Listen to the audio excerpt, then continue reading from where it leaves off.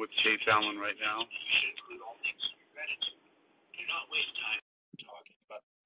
I'm on with Chase Allen right now. He's reading The Signs of Getting Rich, section on gratitude. I'll be reading chapter 8. All you get really comes to you because of them. Do not rage against corrupt politicians. If it were not for politicians, we should fall into anarchy, and your opportunity would be greatly lessened. God has worked a long time and very patiently to bring us to where we are in industry and government, and he is going right on with his work. There's not the least doubt that he will do away with plutocrats, trust magnates, captains of industry, and politicians as soon as they can be spared. But in the meantime, behold, they are all very good. Remember that they are all helping to arrange the lines of transmission along which your riches will come to you, and be grateful to them all. This will bring you into harmonious relations with the good in everything, and the good in everything will move toward you. End chapter 7. Yeah, that's a good one. Chapter 7. That's a good one. That's a good one. What came to you as I was reading?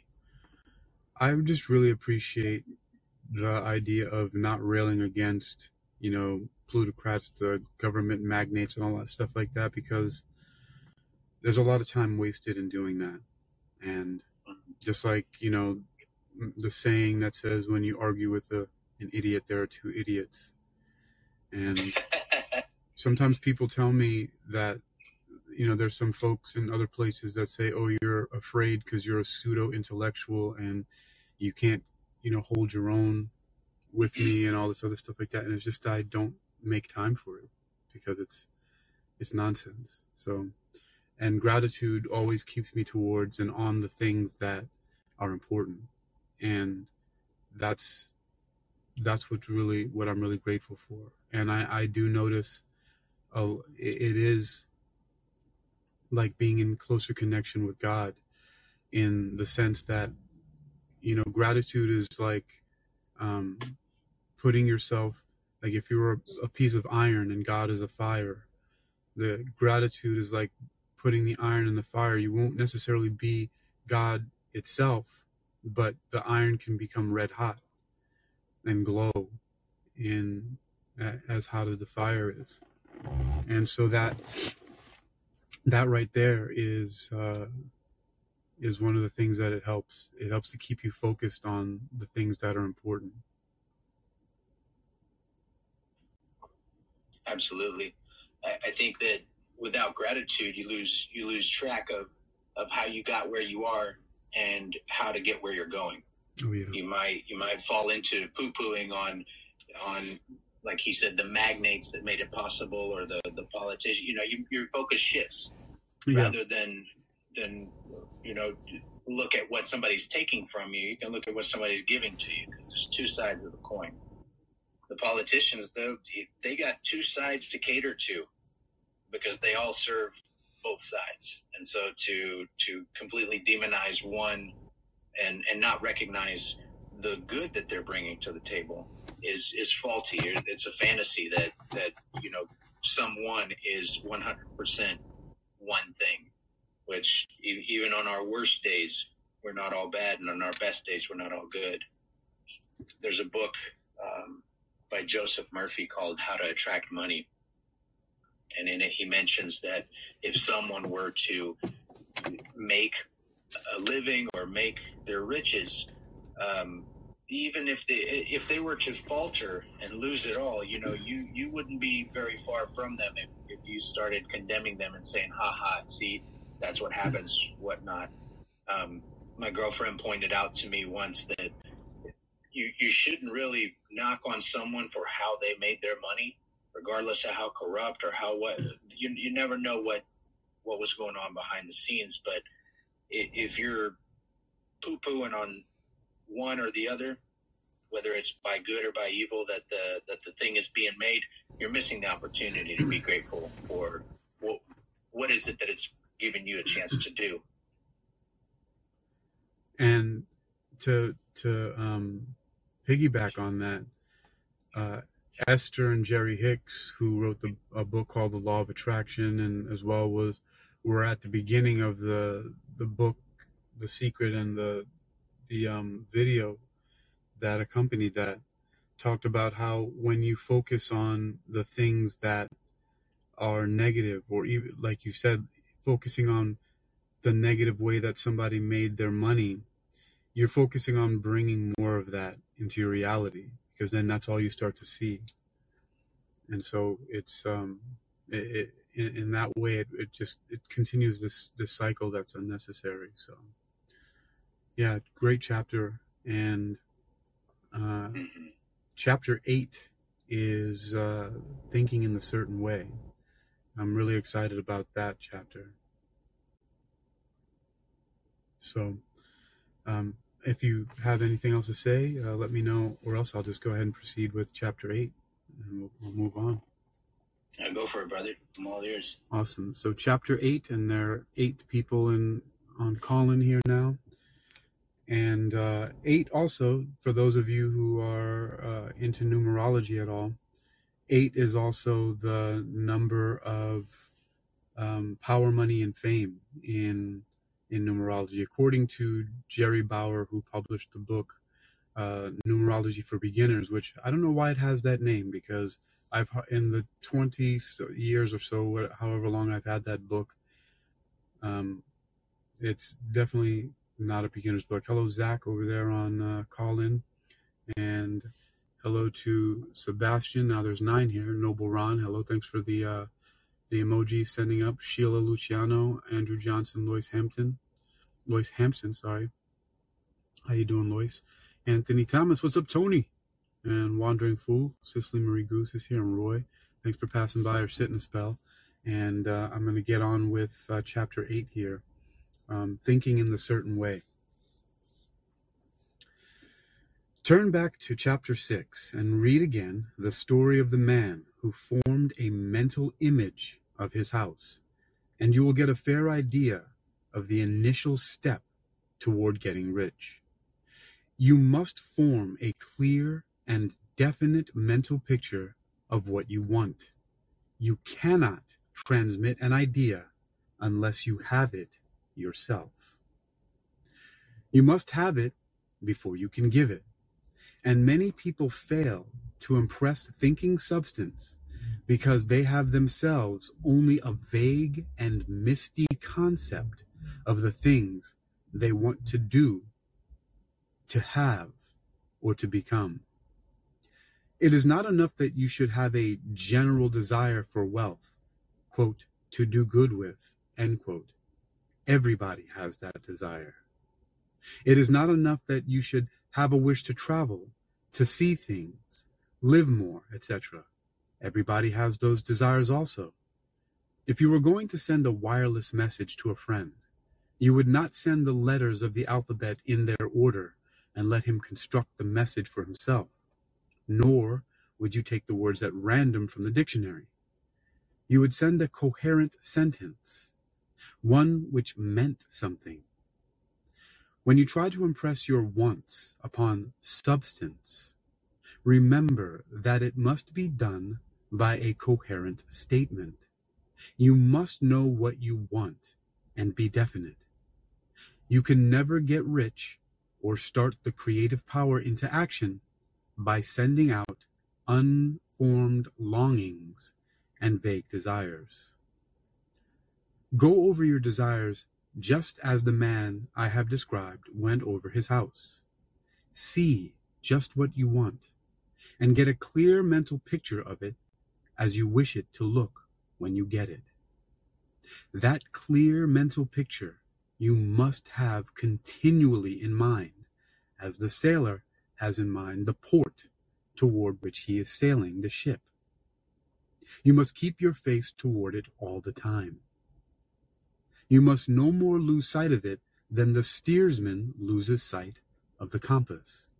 It is not necessary to take exercises in concentration, nor to set apart special times for prayer and affirmation, nor to, quote, go into the silence, end quote, nor to do occult stunts of any kind. These things are well enough, but all you need is to know what you want, and to want it badly enough so that it will stay in your thoughts. Spend as much of your leisure time as you can in contemplating your picture, but no one needs to take exercises to concentrate his mind on a thing which he really wants. It is the things you do not really care about which require effort to fix your attention upon them. And unless you really want to get rich, so that the desire is strong enough to hold your thoughts directed to the purpose as the magnetic pole holds the needle of the compass, it will hardly be worthwhile for you to try to carry out the instructions given in this book. The methods herein set forth are for people whose desire for riches is strong enough to overcome mental laziness and the love of ease and make them work. The more clear and definite you make your picture, then, and the more you dwell upon it, bringing out all its delightful details, the stronger your desire will be. And the stronger your desire, the easier it will be to hold your mind fixed upon the picture of what you want. Something more is necessary, however, than merely to see the picture clearly. If that is all you do, you are only a dreamer, and will have little or no power for accomplishment. Behind your clear vision must be the purpose to realize it, to bring it out in tangible expression. And behind this purpose must be an invincible and unwavering faith that the thing is already yours, that it is at hand, and you have only to take possession of it. Live in the new house mentally until it takes form around you physically. In the mental realm, enter at once into full enjoyment of the things you want. Whatsoever things ye ask for when ye pray, believe that ye receive them, and ye shall have them, said Jesus. See the things you want as if they were actually around you all the time. See yourself as owning and using them. Make use of them in imagination just as you will use them when they are your tangible possessions. Dwell upon your mental picture until it is clear and distinct, and then take the mental attitude of ownership toward everything in that picture. Take possession of it in mind, in the full faith that it is actually yours. Hold to this mental ownership. Do not waver for an instant in the faith that it is real. And remember what was said in a preceding chapter about gratitude. Be as thankful for it all the time as you expect to be when it has taken form. The man who can sincerely thank God for the things which as yet he owns only in imagination has real faith. He will get rich he will cause the creation of whatsoever he wants. You do not need to pray repeatedly for things you want. It is not necessary to tell God about it every day. Use not vain repetitions as the heathen do, said Jesus. Jesus said to his pupils, For your Father knoweth that ye have need of these things before ye ask him. Your part is to intelligently formulate your desire for the things which make for a larger life, and to get these desires arranged into a coherent whole, and then to impress this whole desire upon the formless substance, which has the power and the will to bring you what you want. You do not make this impression by repeating strings of words. You make it by holding the vision with unshakable purpose to attain it, and with steadfast faith that you do attain it. The answer to prayer is not according to your faith while you are talking, but according to your faith while you are working. You cannot impress the mind of God by having a special Sabbath day set apart to tell him what you want, and the forgetting him during the rest of the week. You cannot impress him by having special hours to go into your closet and pray, if you then dismiss the matter from your mind until the hour of prayer comes again. Oral prayer is well enough and has its effect, especially upon yourself in clarifying your vision and strengthening your faith. but it is not your oral petitions which get you what you want. In order to get rich, you do not need a sweet hour of prayer. You need to pray without ceasing. And by prayer, I mean holding steadily to your vision with the purpose to cause its creation into solid form and the faith that you are doing so. Believe that ye receive them. The whole matter turns on receiving, once you have clearly formed your vision. When you have formed it, it is well to make an oral statement addressing the Supreme in reverent prayer. And from that moment, you must, in mind, receive what you ask for. Live in the new house, wear the fine clothes, ride in the automobile, go on the journey, and confidently plan for greater journeys. Think and speak of all the things you have asked for in terms of actual present ownership. Imagine an environment and a financial condition exactly as you want them, and live all the time in that imaginary environment and financial condition. Mind, however, that you do not do this as a mere dreamer and castle builder. Hold to the faith that the imaginary is being realized and to the purpose to realize it. Remember that it is faith and purpose in the use of the imagination which make the difference between the scientist and the dreamer. And having learned this fact, it is here that you must learn the proper use of the will. End chapter 8. Oh man, that's good. Yeah, right. Yeah. I love how he talks about constant prayer. It's a mindset. You don't need to just think it once and then deal with everything else. You got to go back to that thought that it's, having a bearing. In sailing, we call it maintain your bearing. Something that was passed around in the Marine Corps, meaning, if somebody laughs, don't laugh. Somebody makes a negative remark, just hold your bearing, maintain your demeanor. And in sailing, on a vessel, bearing is your compass heading. It's where you're going. And if you don't know what that is, or you're not constantly referring to it, you're going to go where the waves take you. You're going to go where the wind shifts. You're going to go where the everything's moving. So even a land bearing doesn't quite make it happen. Because as you go up the coast or down the coast, you're having to readjust. But oh man, there's so much goodness in this chapter to summate it. That's beautiful. You got to maintain that mindset. It doesn't serve you if you think about it once and then forget it.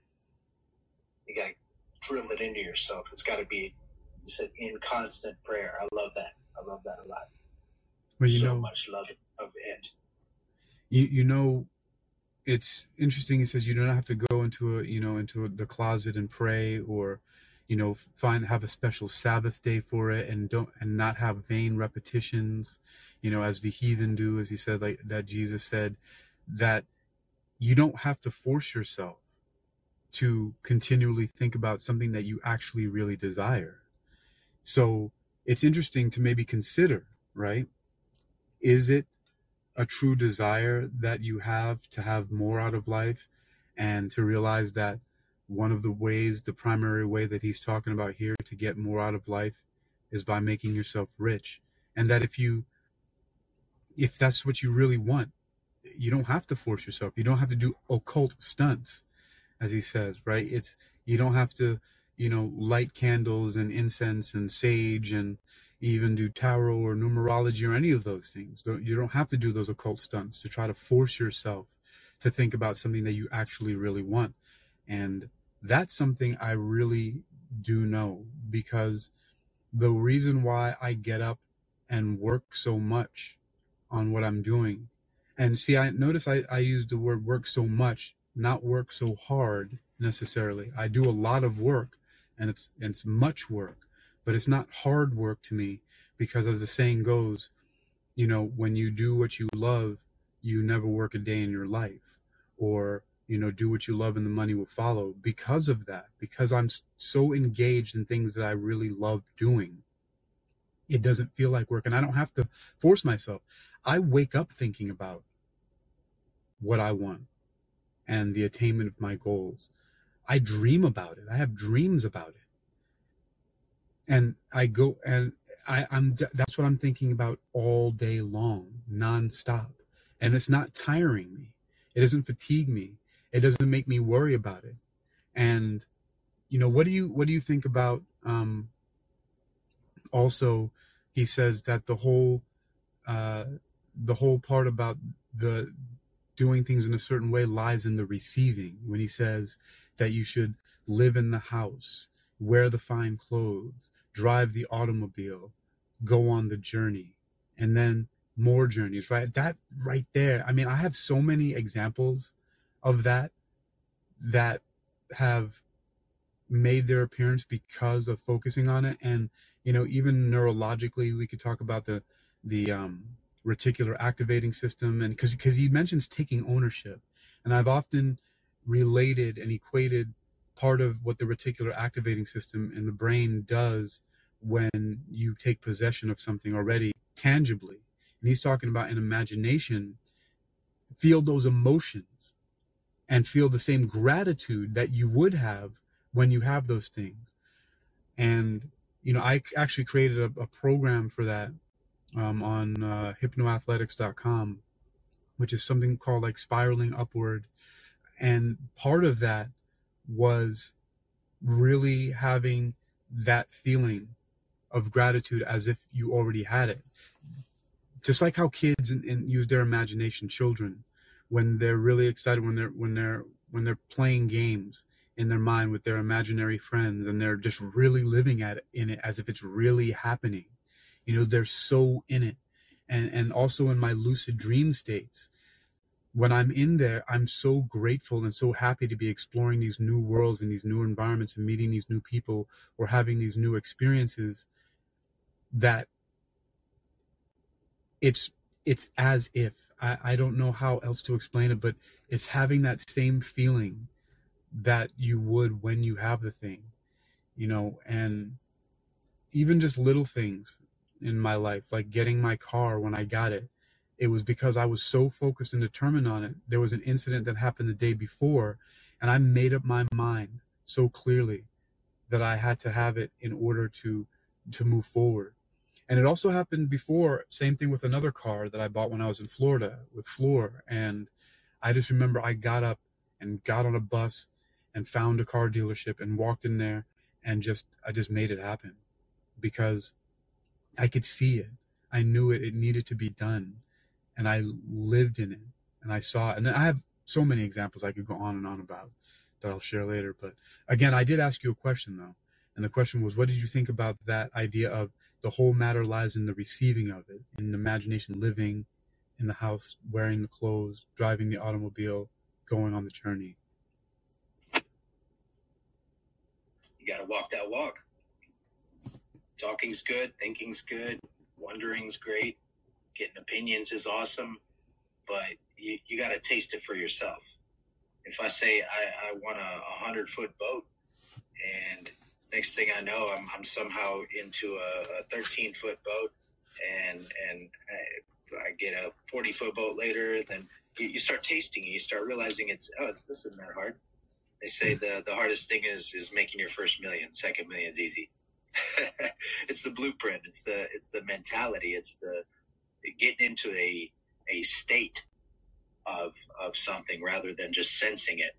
You can compound all that and create a way of it.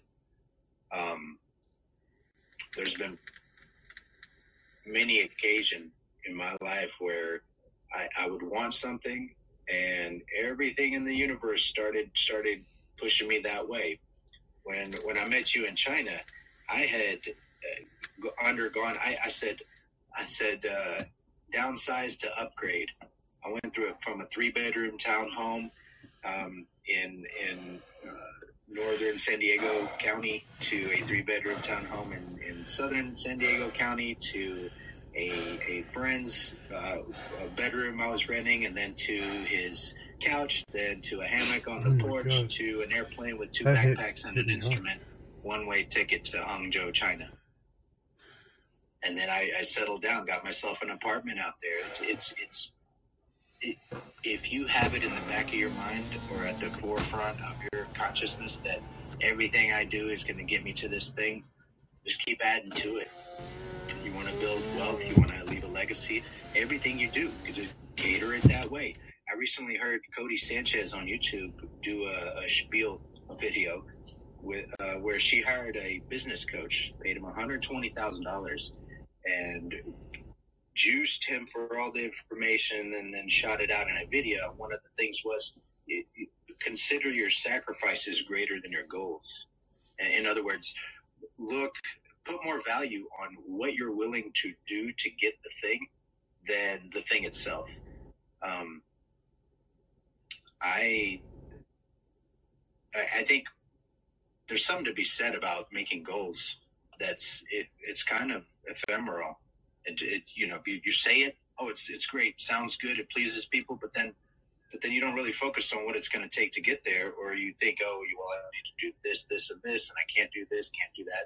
But keeping it in mind that what you want is maybe that's step one, that just needs to be ingrained with, hey, it's out there, I can get it, I'm grateful for everything in the way and on the way to it, and I'm going to just keep pushing. Recently, I told myself I'm going to make $15,000 in savings by the end of this year. And I sat down with my budget and really looked at everything that I knew that I was spending and things that I could live without. And lo and behold, I cut out, with the first time I did it, I cut out $300 worth of extras.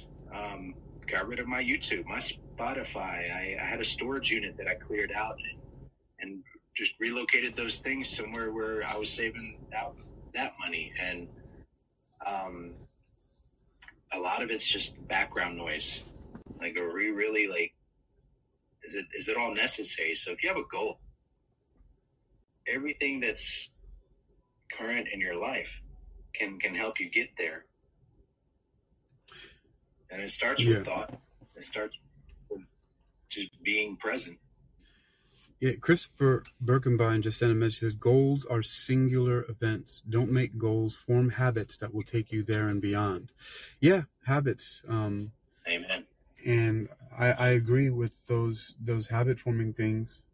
And because your thoughts, words, actions, and those actions become your habits.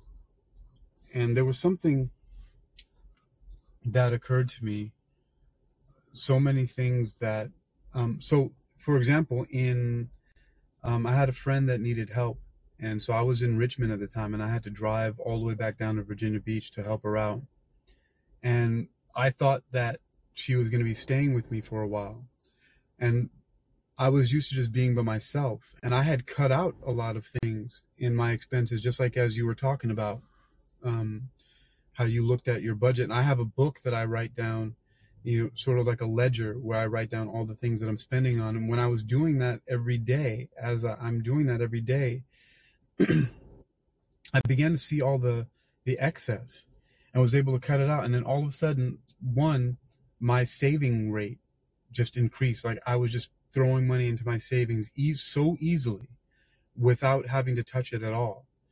And then on top of that, in 1 week of thinking that I had to find a new way to help her out, I found a way to double my income, really just found the energy, or just decided I'd do this. I doubled my daily income, and then in just a day or two after that, tripled it. So I tripled my daily income in a matter of a week because of just having a new habit form from the goals that I had. And, then eventually I realized very quickly, I said to myself, well, I'm not doing her any favors, especially because of the fact that she was just sleeping all day and talking about how this and that, and it was excuses.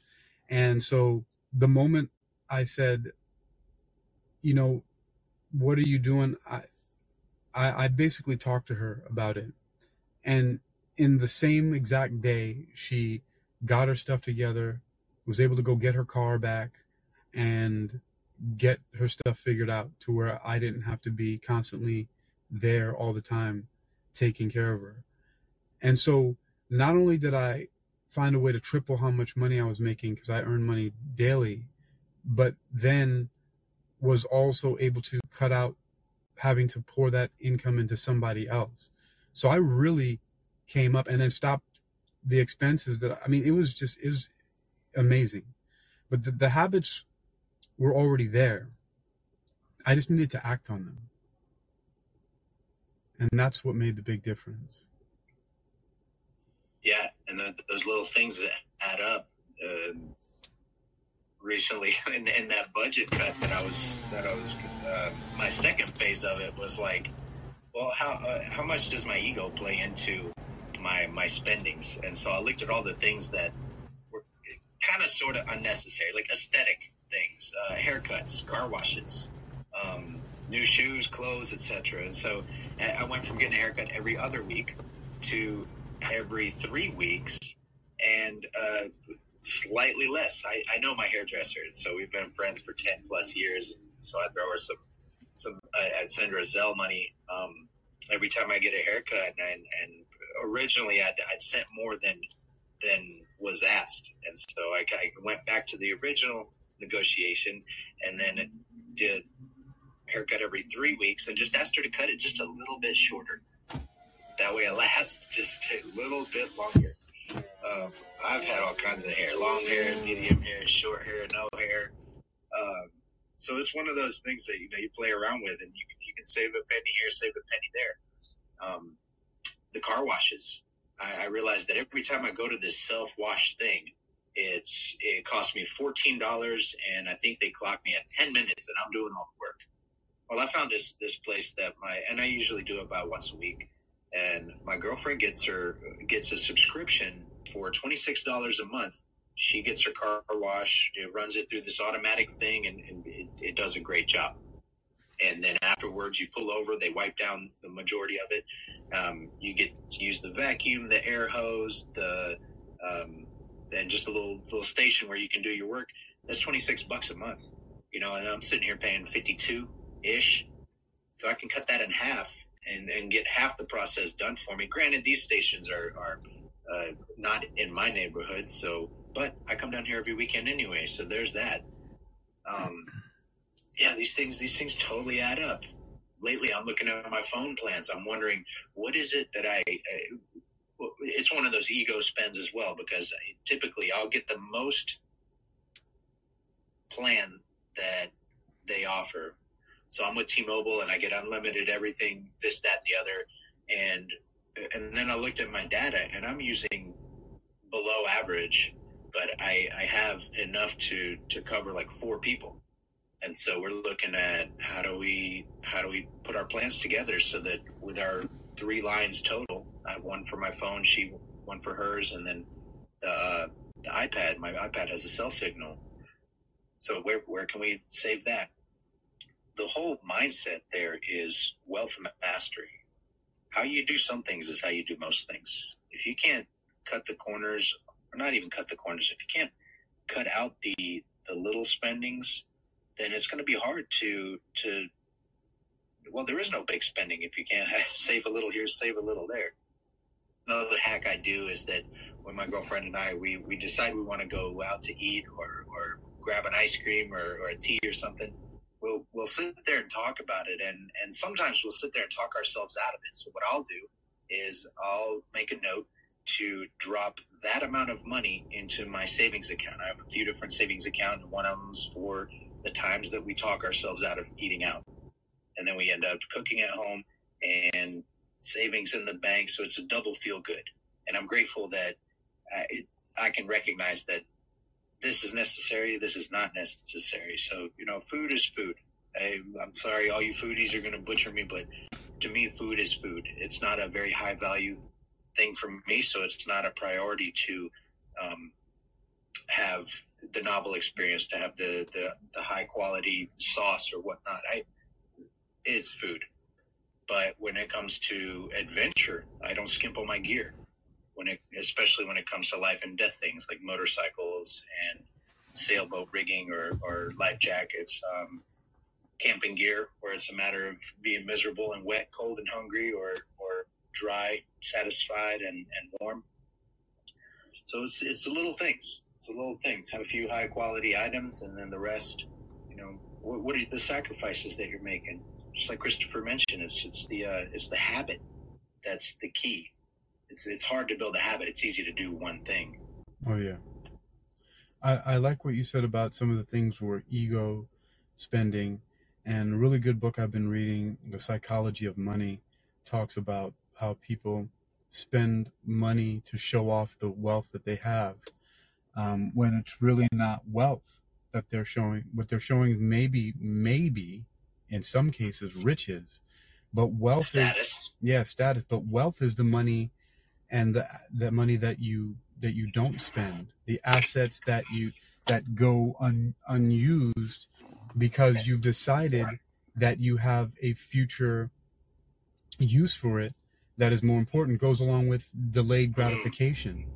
Yeah, and here's this: in our modern day society, anybody and everybody can get whatever they want. I can go get the brand new Mercedes-Benz whatever electronic next year's model. Just take a loan. Yeah. Nobody will know the better when you're driving down the street that you own it or you don't own it. Right. Now, when you get into high class capital investments or firms where you're doing multi-million-dollar deals, like, yeah, somebody's going to suss you out and see if the car's registered to you, see if you own your house. That's just to say, the ego spending, like anybody can do it. So all that flash, it's like talk. Oh yeah. It's silent communication. You're signaling.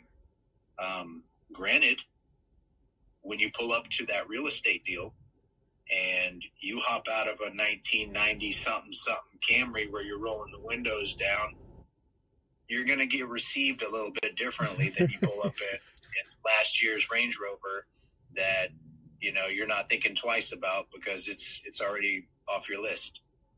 Not to bash on 90s Camrys, but right. I had a situation recently. This guy wanted me to come in and create systems for his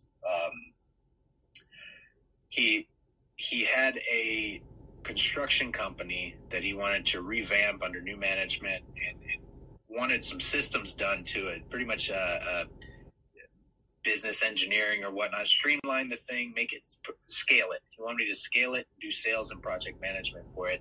And the first meeting we had, he pulls up in a next year's Escalade, and I'm thinking, okay, so he's got a nice car, he's not hopping out in rags. And then a couple meetings later, we had to go to an actual client's home, and we walked by the whole parking lot, and I'm thinking, yeah, I don't see that Escalade. I wonder if he, it's pretty smart parking it way out here so nobody scratches it or something like that. And he shows up to this mid-1990s, like, old Corolla. Roll down the window status.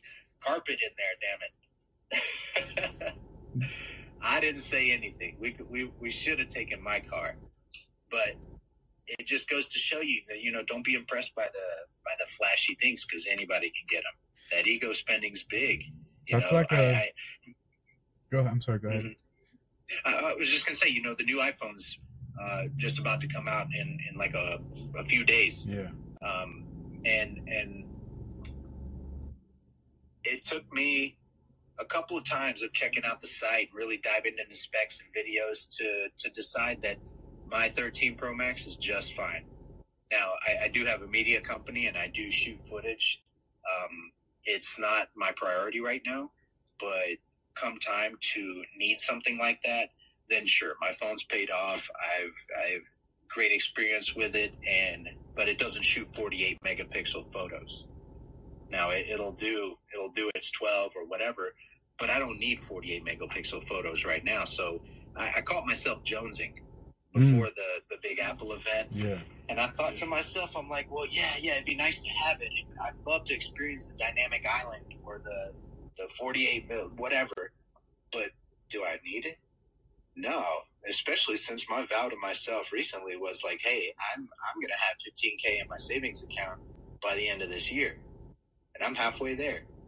My goal is to save and master my wealth building process, not to sit there and spend on the next shiny thing that comes out, because they're going to keep getting shinier and they're going to keep getting new and they're going to be faster.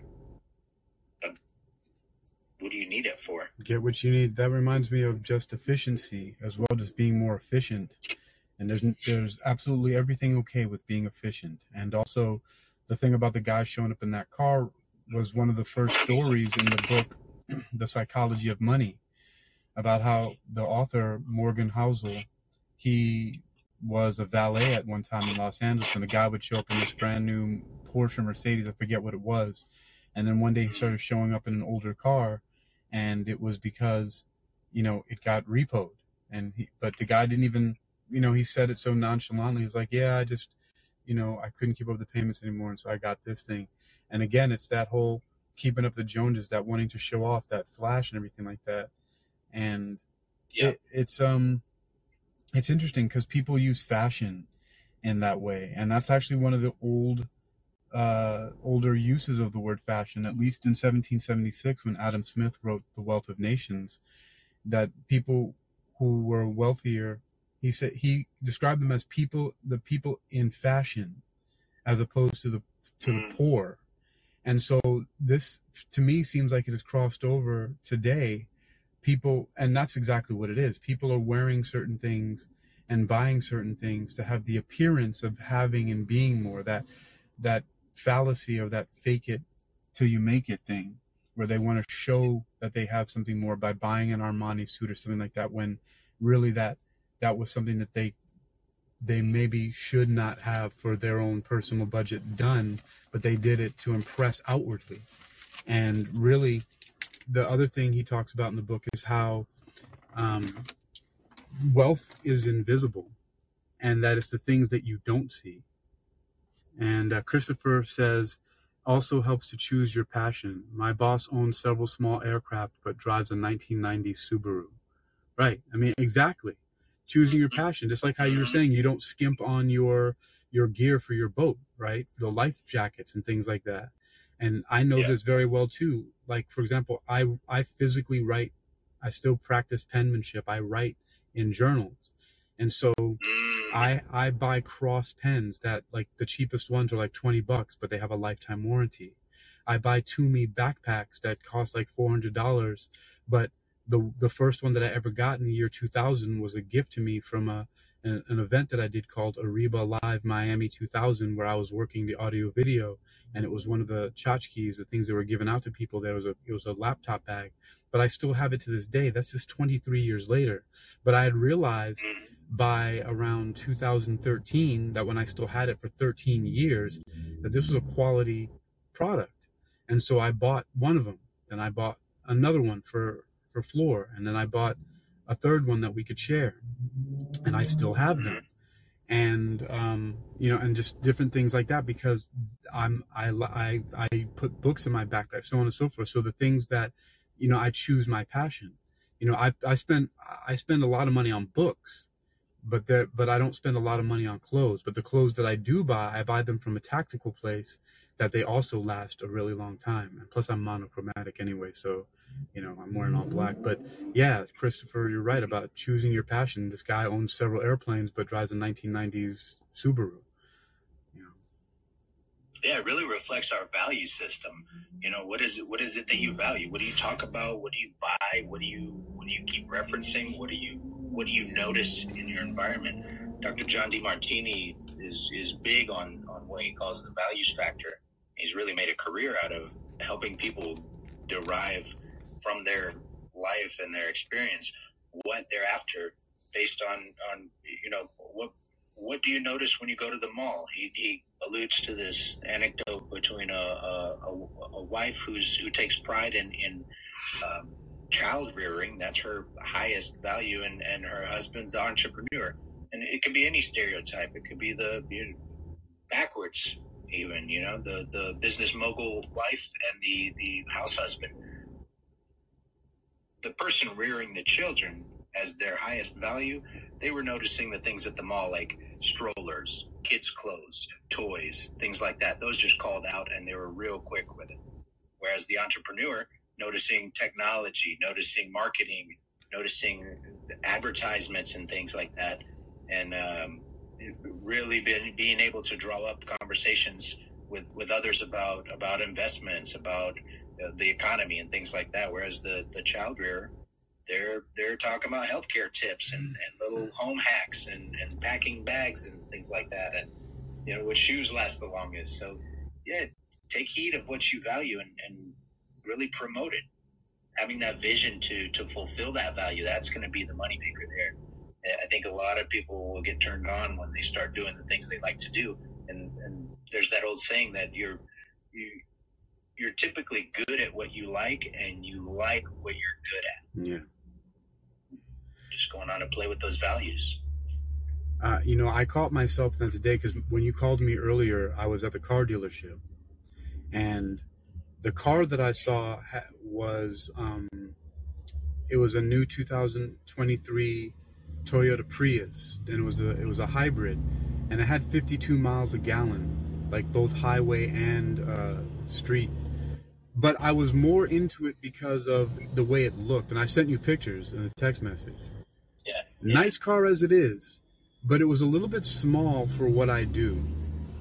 And I actually talked myself out of it and went for a less expensive car, but it was also really nice, and it was just as big as the one and roomy as the one that I have now, which is I have a 2014 Toyota Camry XLE, and the one that I decided on instead was $6,000 cheaper, but also just a badass car. It was a Toyota Corolla SE, a sport model, but it was exactly the same features as the Prius, less expensive, more room, but had all the same badass features and all that. I still didn't get it yet, but while I was there, I'm glad that I spent so much time. So I actually kind of talked myself out of doing that because of the requirements that I have for driving around as much as I do, and going into different cities and spending a week here and there and stuff like that.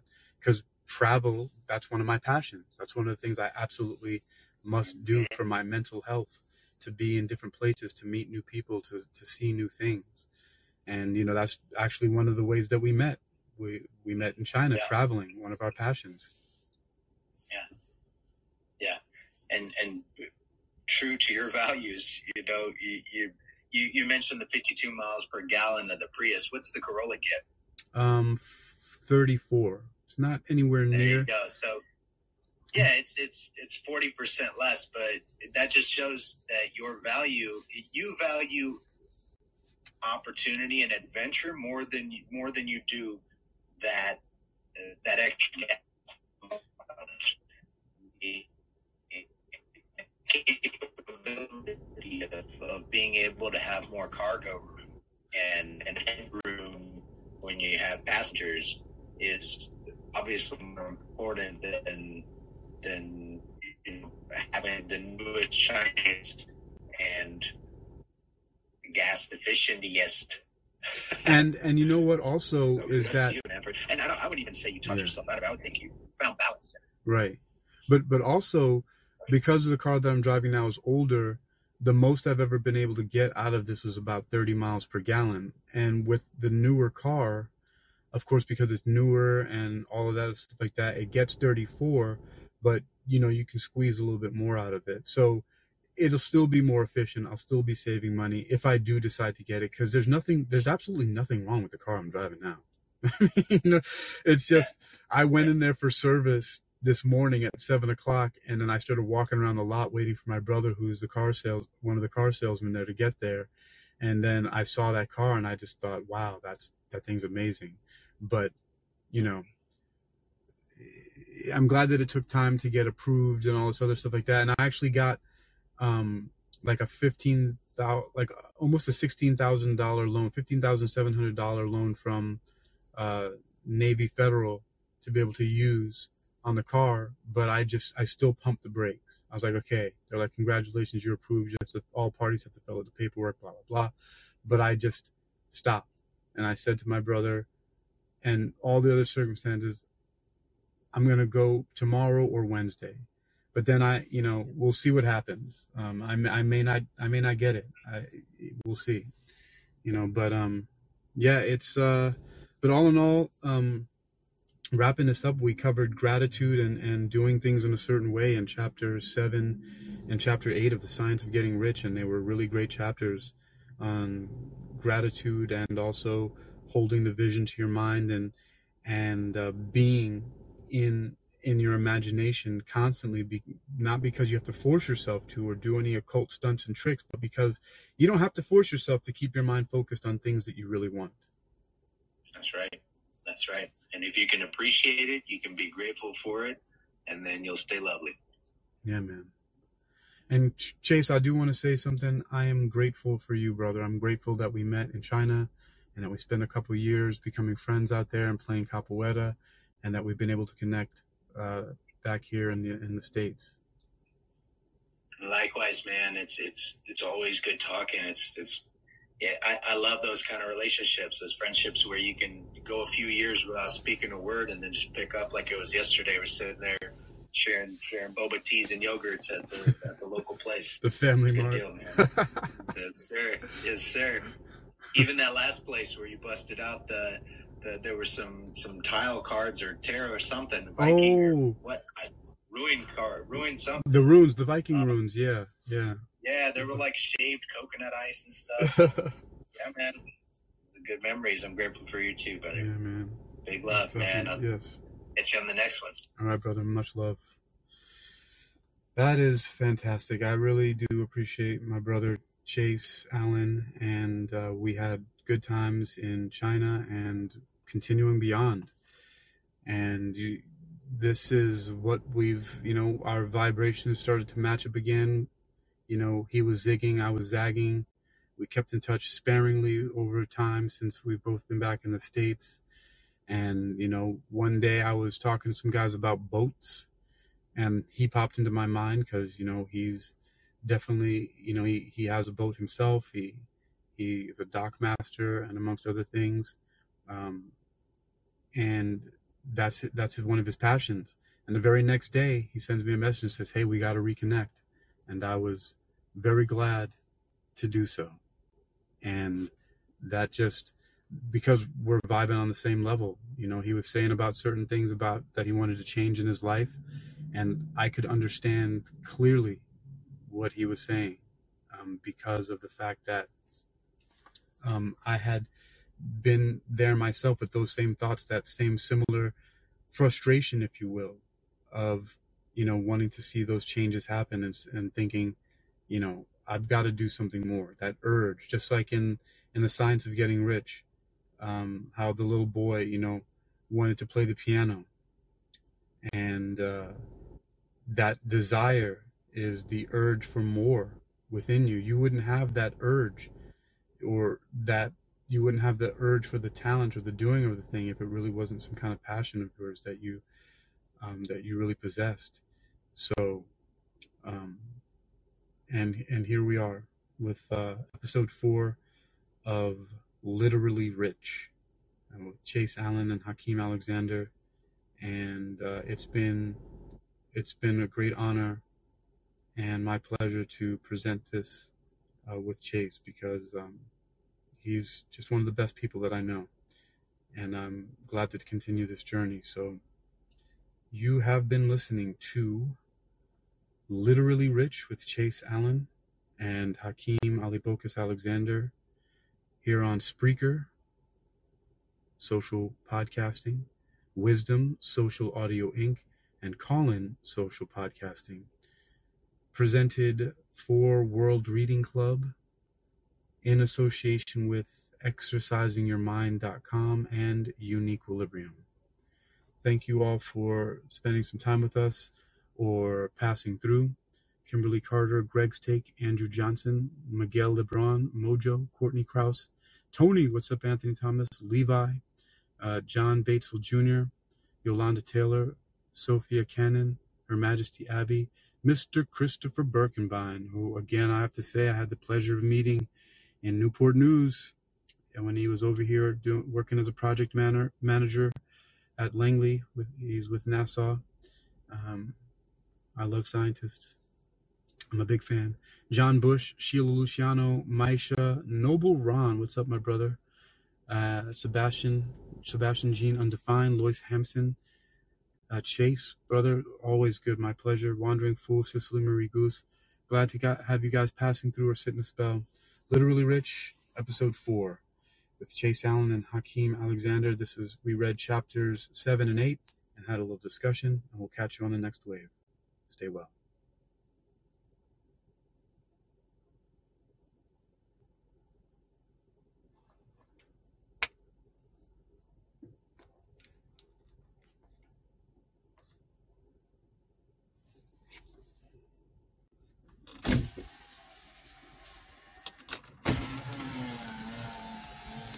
Woot woot, Colin.